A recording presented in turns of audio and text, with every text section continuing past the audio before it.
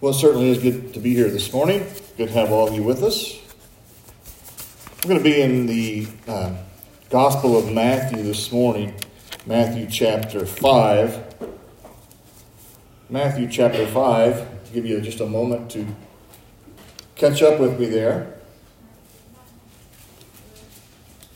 And I'll be in verse 13, starting in verse 13, Matthew chapter 5. Where we pick this up is, this is the Sermon on the Mount. The Sermon on the Mount is the lengthiest sermon that Jesus gives in all the Gospels. And just before we get to this passage of Scripture in its context, he gives us the Beatitudes. And he goes through, blessed are the merciful, blessed are the pure in heart, blessed are the peacemakers, blessed are those who mourn, blessed are those who meek, blessed are those who hunger and thirst, and blessed are those who revile you and persecute you and utter all kinds of evil against you falsely on my account. He's given a word of encouragement. And this is not uncommon for a preacher to get up and offer the congregation encouragement and get them going. Understand that we love you. God is saying, I love you. I love you. I love you. Jesus is telling the multitude, the crowds, as he's seated. He's speaking out. You can imagine the backdrop with the mountain and the sea, and his voice carries across the water and off of the valley walls. And he wants them to know how much they're blessed and how much they're loved. And that's called encouragement. And then he progresses into what we call the challenge. The challenge. What do we do with this information that Jesus has just given us? And Jesus, this is where the rubber hits the road, and why many people might have just gotten up and left. Or perhaps stayed out of kindness and listened. Are you there today? I'm going to read it quickly because there's a passage I want to get to, and then I'm going to go back and we're going to talk about the salt and the light. Verse 13 says, you are the salt of the earth. But if the salt has lost its taste, how shall its saltiness be restored? It is no longer good for anything except to be thrown out and trampled under people's feet. You are the light of the world. A city set on a hill cannot be hidden, nor do people light a lamp and put it under a basket, but on a stand, and it gives light to all in the house. And in the same way, let your light shine before others so that they may see your good works and give glory to your Father who is in heaven. Underline, if you'd like to, your Father. Your Father. I'm going to tell you guys something this morning, okay? Today is Father's Day. Not all folks have had the same experience with their father as some other people have had. But I want you to know that there is one Father that loves you absolutely, unconditionally, and he is there for you right now.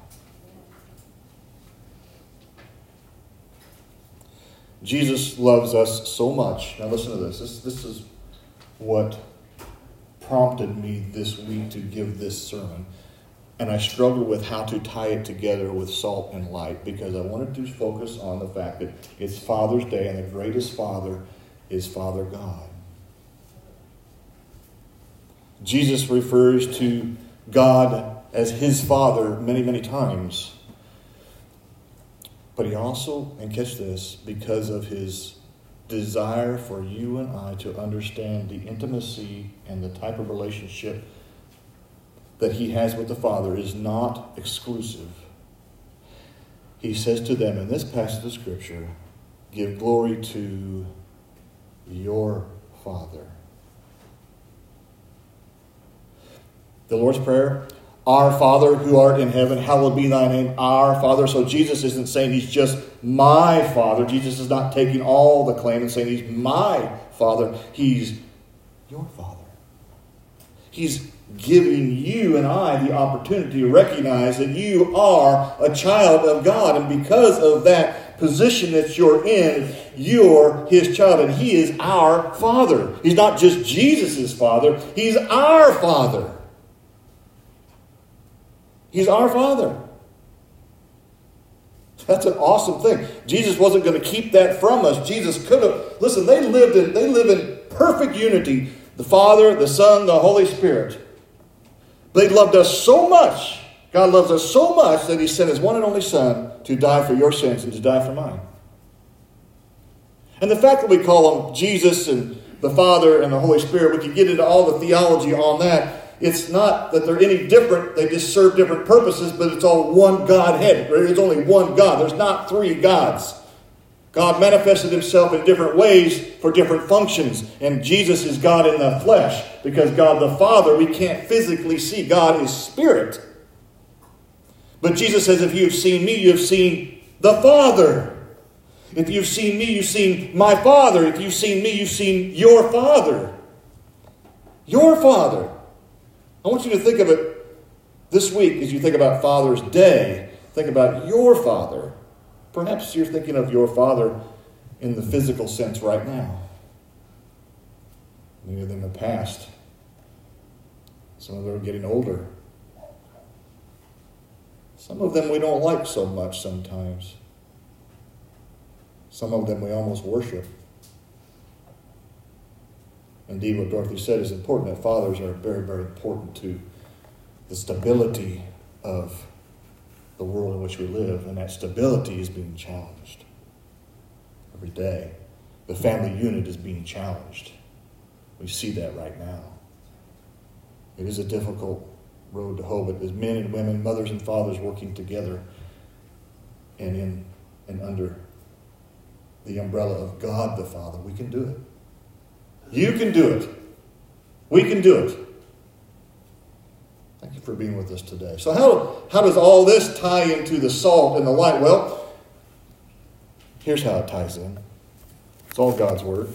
Let's go back and take a look at this challenge that God has given, not just to fathers, but to mothers. Not just to fathers and mothers, but to brothers and sisters, to kids, to followers alike. Everybody, the entire world, anybody who has come or is going to come, God challenges us with this. And he's speaking to those who have said, if you choose to follow me, okay, if you choose to really follow me, then you are the salt of the earth. Now let me back up for a minute. There are only one place in all of the New Testament where Jesus refers to you and I in a metaphorical language. Metaphors. Salt and light. Those are metaphors. He's saying, okay, so what is important behind that? I'm going to tell you that the people who listened at the time, they understood what he meant when he said, you must be the salt and you must be the light. So I want to explain that to us today so that we understand it. What did he mean? What does it mean to you and me today? So, if you are a follower of Jesus, you claim to be a Christian, it says you are the salt of the earth. And it says, but if salt has lost its taste, how shall its saltiness be restored? It's no longer good for anything except to be thrown out and trampled under people's feet. Salt is an interesting component, if you will. Salt is sodium chloride, NaCl, and we have salt everywhere. On every table across America. Any restaurants you go to, many of you will go to restaurants today to perhaps celebrate Father's Day or go home. Somebody will say, well, you passed the salt. Well, you passed the pepper. Well, salt wasn't that prevalent back in the days, especially biblical days in the time of Jesus, particularly when this was written. Salt was a commodity and it was rare. It was actually used as money. Roman soldiers, maybe you already know this, Roman soldiers would often get paid with salt. Their work, their time, and that association of salt with work or salt and money comes from the Latin word salarium. Salarium is where we get our word today for salary. So when someone says they're not worth their salt, what they're really saying is they're not worth the money I'm paying them to do a job. So are you worth your salt?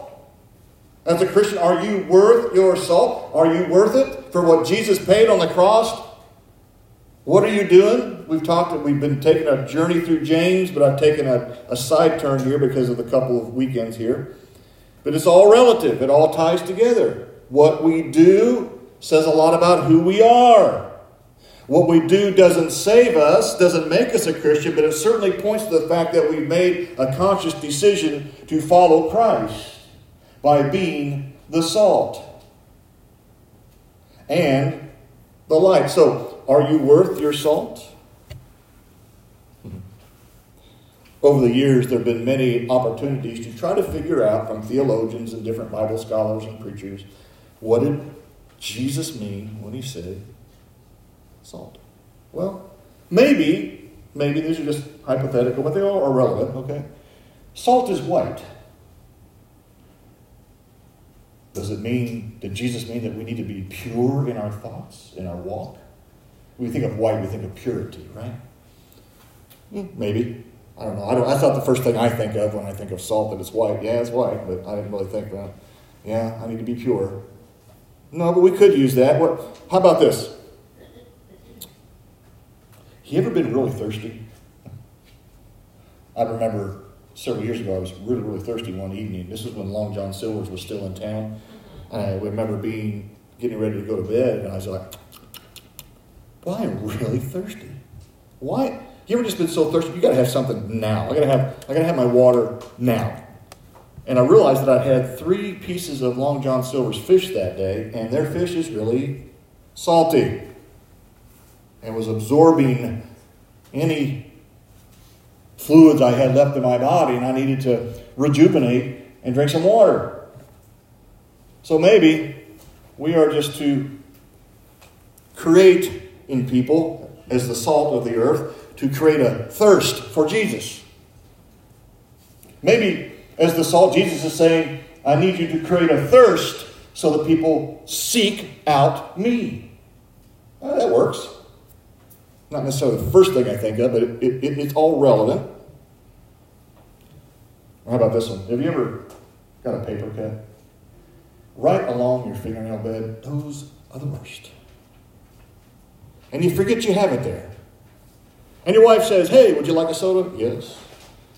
How about some popcorn? You want salt on that? Yeah. Put your hand in the salt dish, or the popcorn dish. For us, it's more of a salt dish. We have some popcorn with our salt. And you can scream like a little baby when you get salt in that wound. There are noises that come out of my mouth that no human should ever make. Because salt in a wound hurts. It stings. Salt stings. So maybe Jesus was trying to tell us that sin has a stinging effect on people. And it's a serious thing. And he's trying to get your attention, because when the salt gets in a wound, it gets my attention. When sin is in the environment, it should get your attention. It should sting. Have you ever accidentally sinned and went, not good? Sorry. And then you feel really bad about it for a while. That's a sting. Or you make a bad decision because God has given us free will. Let me explain that just for a moment. A little sidetrack. Think of free will this way, a football game. And we have a field to play on. You have a goal at both ends, and you have sidelines, and you have a 50-yard line, you have goalposts. And we have free will within inside that field. That's called God's sovereignty. So within inside that field, we can call whatever play you want. Okay? Now, God's never going to let us go outside that field. But inside this massive, eternal field that you and I live in, we call the plays. But there are consequences for the plays that we call. Right? And sometimes when we make a decision, it stings. God will take that. He'll help put some salve on that sting, that wound, try to get you back on the playing field, wrap it in tape or whatever, make another call. And that's life.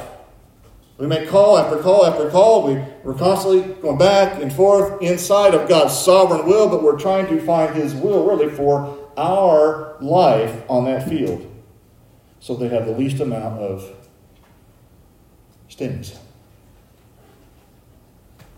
So, maybe salt is to remind us that sin stings. Or maybe it's just as simple as this. Again, at the dinner table, to add a little flavor to our food, we have salt. And it's amazing how much better things will taste with a little salt, with a little flavor. And so maybe in that context, Jesus is trying to say we need to be the flavor of the world. We need to just add a little flavor to people's lives, and it's as simple as that. I don't particularly like salt. I never put salt on anything.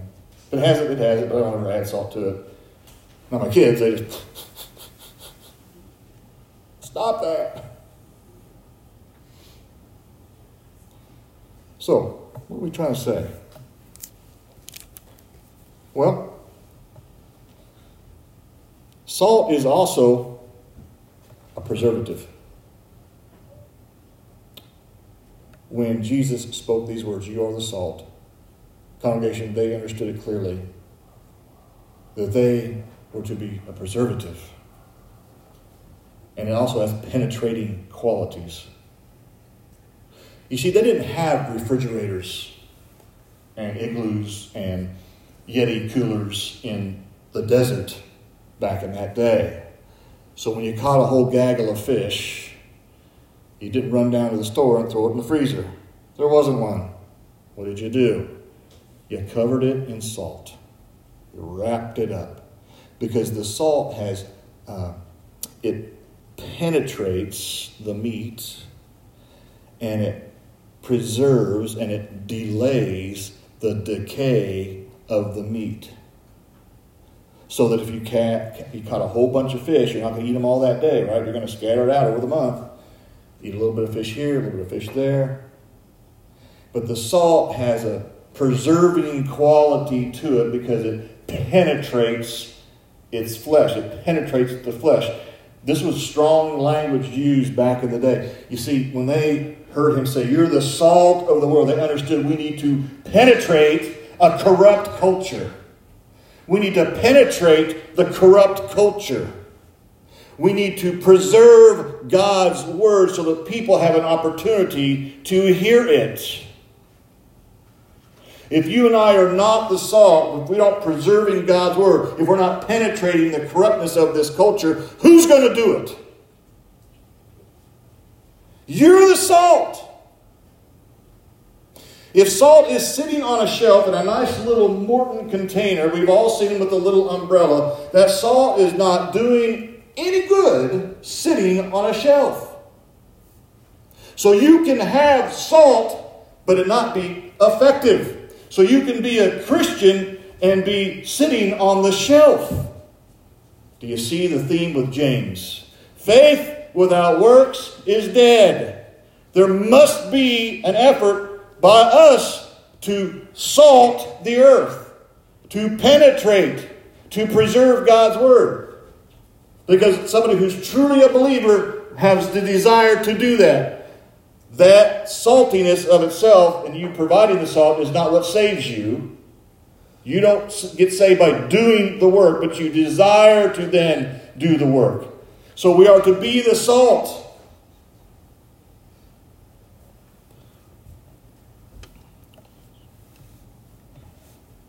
How about light?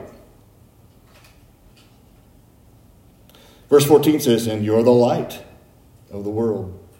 A city set on a hill cannot be hidden, nor do people light a lamp and put it under a basket, but on a stand, and it gives light to all in the house.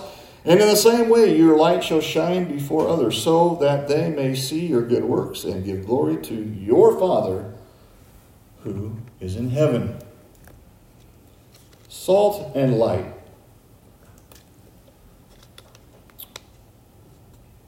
Light travels at 186,000 miles per second. It takes 2.155 seconds to get light from the earth to the moon. It travels pretty doggone fast. The reality, though, is if you study light, you study quantum light mechanics, you find out that actually the speed of light has never been verified. Ka-ching. That's a fact. The speed of light has never been verified. That's as close as we can get, 186,000 miles per second. So when you look up into the night skies on a given... I came out here the other night, by the way.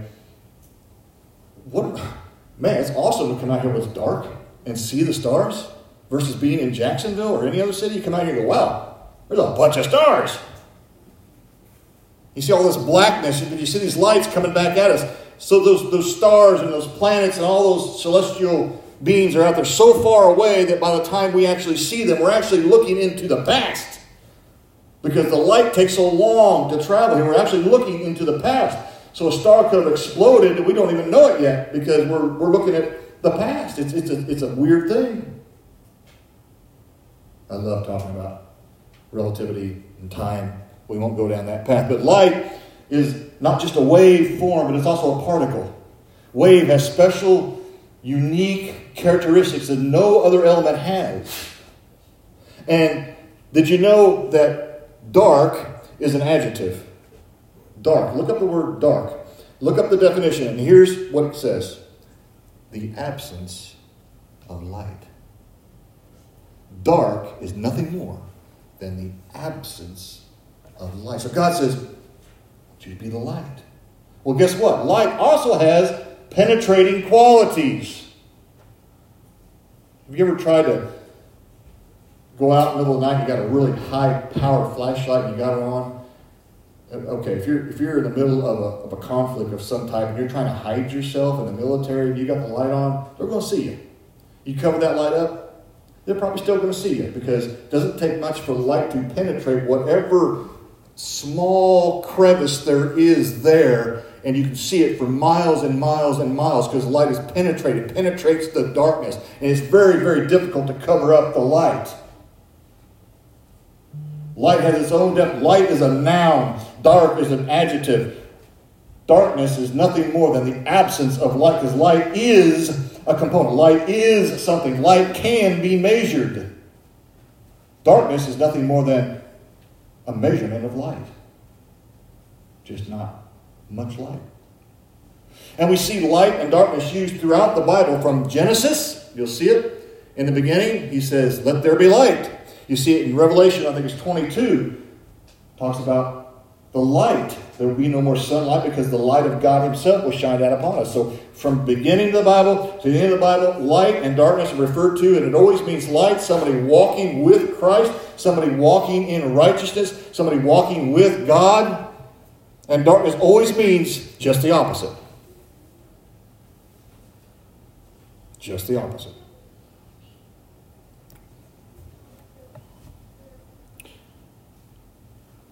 So both salt and light share some of the same qualities. Number one, both are needed to sustain life. Both salt and light are both needed to sustain life. You have to have light for plants to survive. You have to have plants in order for us to survive. Light is the beginning of all life. That's what light means. It's life. Life is sustained by light. If we didn't have the sun, we would all not be here. Very safe to say. Okay? Light has a lot of qualities that are life-sustaining. If you were to live somewhere near Alaska, or even at the East Coast there where there's so much rain in Seattle, there's actually a psychological illness called SAD, which is seasonal affective disorder. And people get depressed because the lack of light. And they literally have to sit under lights to help with their mood. In fact, you can go now online and you can buy these lights that you can bring in your homes and look at them and then make you happy. So ladies, if you really are upset with your husband, really want to get under their skin, get him a happy light. I mean, this is a happy light. Just thought you might want it. Kidding. But they do have them. And light has that effect. It changes who we are. In the same regard, again, both are needed to sustain life. Sodium is a component of salt, sodium chloride. Sodium, we have to have to survive. You have to have sodium in your body to survive. In fact, if your sodium level goes too low, which can happen with people who have certain illnesses or even athletes who exhaust themselves, sodium gets low, what do? We refill with electrolytes, Gatorade, Powerade, whatever it may be, right? But if your sodium goes too low, you get a condition called hyponatremia. Hyponatremia is a bad place to be. Not enough sodium will lead to death. Your brain has to have sodium to survive. Okay? Too much sodium is also a bad thing. But sodium is a big component in the sodium-potassium pump that keeps our hearts moving. Sodium is needed for life. Light is needed for life. It's interesting that the word life is actually comes from two Greek words. Listen to this. The word life derives from two Greek words. One is bios. The other is zoe. Bios, you may be familiar with. It's referring to biological or physical life. So when you study biology, you're studying physical science. You're studying biology. The life is the body. So we have bios, the body, the physical life. And we know a lot about that, right? So you have to have light and you have to have sodium to have the physical body. But likewise, the other word that means life in the Greek is zoe. And this is referring to spiritual life. Spiritual life. Now this is the original languages. When the word life is referred to, it's referred to as either bios life, physical life, or zoe life, which is spiritual life. Okay? In John, you don't need to turn here, in John 10:10, as an example, John chapter 10, verse 10, Jesus says this, I came that they may have life and have it abundantly. Do you know which life he was talking about? Bios, biological life, or was he talking about spiritual life? It's 50-50 shot here. Talking about zoe, spiritual life. The word used that Jesus used there that's translated when he says, I came that you might have life. He's not talking about physical life. He's talking about spiritual life. Let me give you a really harsh example of this. Back in 2018, I was on a roadway, Orangeville Blacktop, between Beerstown and Orangeville. There was an accident. I happened to witness it. A woman got thrown from a car, landed in the cornfield, and died. I was the first one on the scene. Some other folks showed up. EMT showed up, ambulance showed up, coroner showed up, sheriff's department showed up. Got the body taken care of and moved off the site. The car was still laying there because there was still an investigation going on with the fatality with the Illinois State Police. Comes this car tooling along, pulls onto the side of the road, gets out, and a young man hops out of the car. He says, well,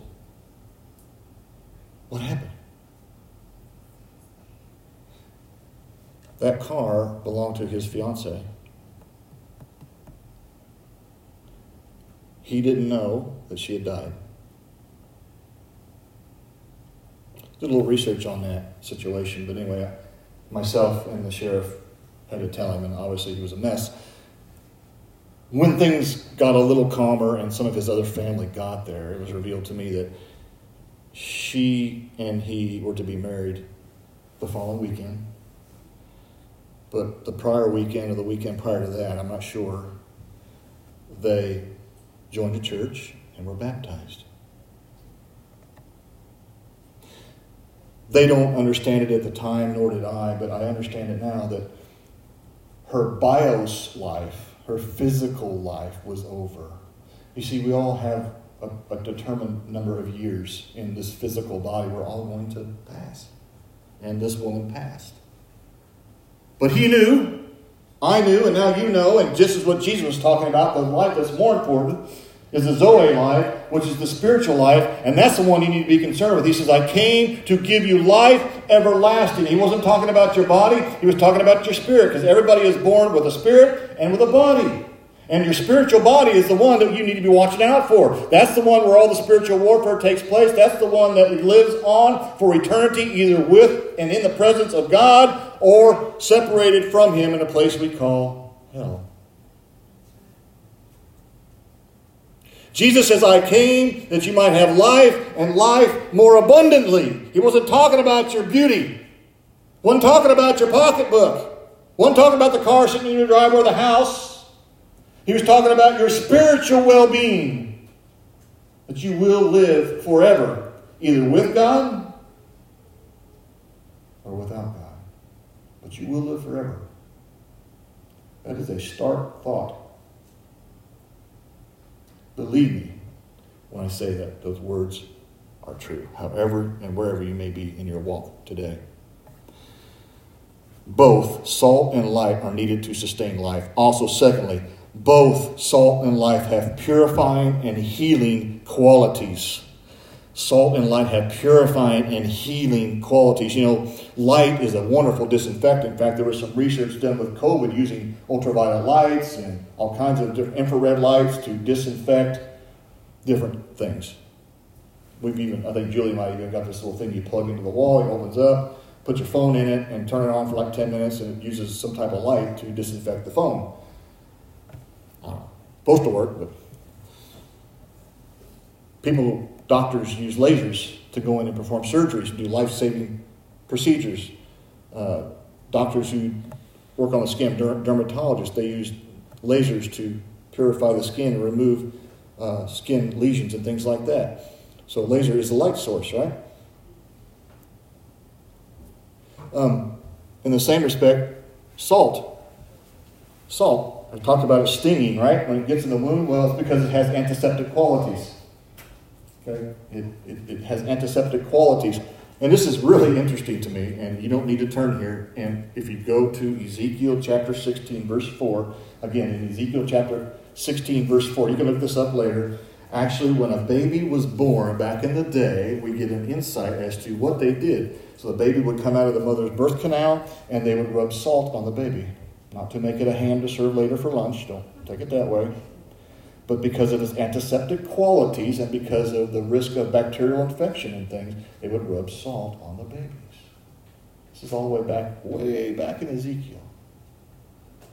Actually, in the verses there, chapter 16, verse 4. Listen, you think COVID is bad? We have a contagion out there that's much worse. And that contagion is sin. Okay? I'm not neglecting COVID or any other viruses, but the contagion that we're dealing with is sin, and the world is infected. It has corrupted the culture in which we live. If you will open your eyes for just a moment and truly look at the world for what it is, you will see the corruption. There are many joys and many blessings, don't get me wrong. But we live in a very difficult time. We live in a corrupt world, a corrupt society. You know we do. We are called to be the light and the salt. Lastly, I think I mentioned it already, both salt and light have penetrating properties. Sin has penetrated our society. Jesus said, "You're the salt and the light."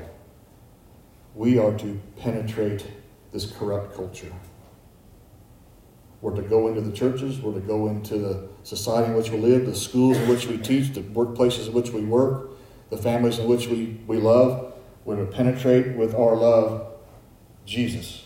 Jesus. There's a lot of people that will say, "I'm a Christian, but I'm it's a personal thing for me." What they're really saying is, "I received Jesus, but I don't want anybody to know it." It's hard to put a shade on a lamp and keep the light from shining. Okay? If you try hard enough, you can stay out of the business. You can stay out of the game. You can stay off the football field, so to speak. But it's really hard if you're a true follower, a true believer in Jesus. It's really, really hard to hide that light. Jesus says, "I want you to take off that covering. I want you to shine for men. I want you to shine for the world." If you and I would just do that, how much different would our society be? How much more penetration, how much better would we have penetrated this corrupt culture? So many of us, though, sit in the shadows. I've been guilty of it too. Of really expressing our faith and our belief because we might be considered a Bible thumper or a street preacher or some wacko Christian person that's a born-again freak of nature. You can call yourself whatever you want, but you're a child of God, and we have the greatest Father ever. And I'm not embarrassed of my Father. You may be embarrassed of your bios father, your biological father, or you may be worshiping him. It doesn't matter. And our Father God is something you can always stand up for and never try to hide. He will always have your back. He will always protect you. And He will reward you for professing His Son, Jesus' name, to the masses. And when we do that, we're spreading the salt. We're preserving. Again, salt sitting on a shelf does no good. It must be applied. It must be put on the meat that is being degraded. You see, we're all decaying. Bios, we're decaying. I was reminded of that when I went and got my license yesterday. My hair is not brown any longer. It's gray. As an indication of decay. I'm getting older. I'm reminded of bios. I'm a biological being. And I only have so many years on this planet. But I have eternity with God the Father. And Jesus loved me so much that He says, I'm going to share Him with you. I'm not going to claim Him for myself. I'm offering Him to you. He says, if you've seen me, you have seen the Father. Do you believe that today, fathers? Lead your families. Lead them. Mothers, kick them in the butt if they're not leading. Too many women today are leading in the churches where we're not men. That's why you have women filling the pulpits. That's why you have women teaching. That's why you have women doing all these wonderful things. And there's nothing wrong with that. Just men, we have let each other down. Be the salt. Be the light. Be pure. Provide that thirst, that sting, that flavor. God loves you. So do I. Thanks for being with us today. Let's pray. Heavenly Father, thank you for this glorious day. Thank you for your word. Thank you that you give us the metaphors for salt and light, and that you made it clear to them what you meant by that. And Lord, I pray that we were clear this morning what you mean by that. Lord, we thank you. And as we hold out the cross, as we hold out everything that your Son did for us, Lord, as we celebrated last week in the Lord's Supper, the full breadth of what you gave us, your entire body, you spilled your blood as the ultimate sacrifice, Lord God. Lord, I thank you. Lord, if there's anybody here or anybody listening that is, I'm not sure about this God thing, Lord, that you would just, your Holy Spirit would invade their heart, penetrate their very being, Lord, and show them the truth. And we are preaching and speaking the truth. And I pray that all of us here, Lord, are not afraid to stick by that truth, preach that truth, speak that truth, and live it. Lord, help us. Help us, help us. It's in Jesus' name we pray. The congregation says, Amen. Callie, would you come forward and close us in our hymn here this afternoon, and we will have you stand and with us sing our closing hymn.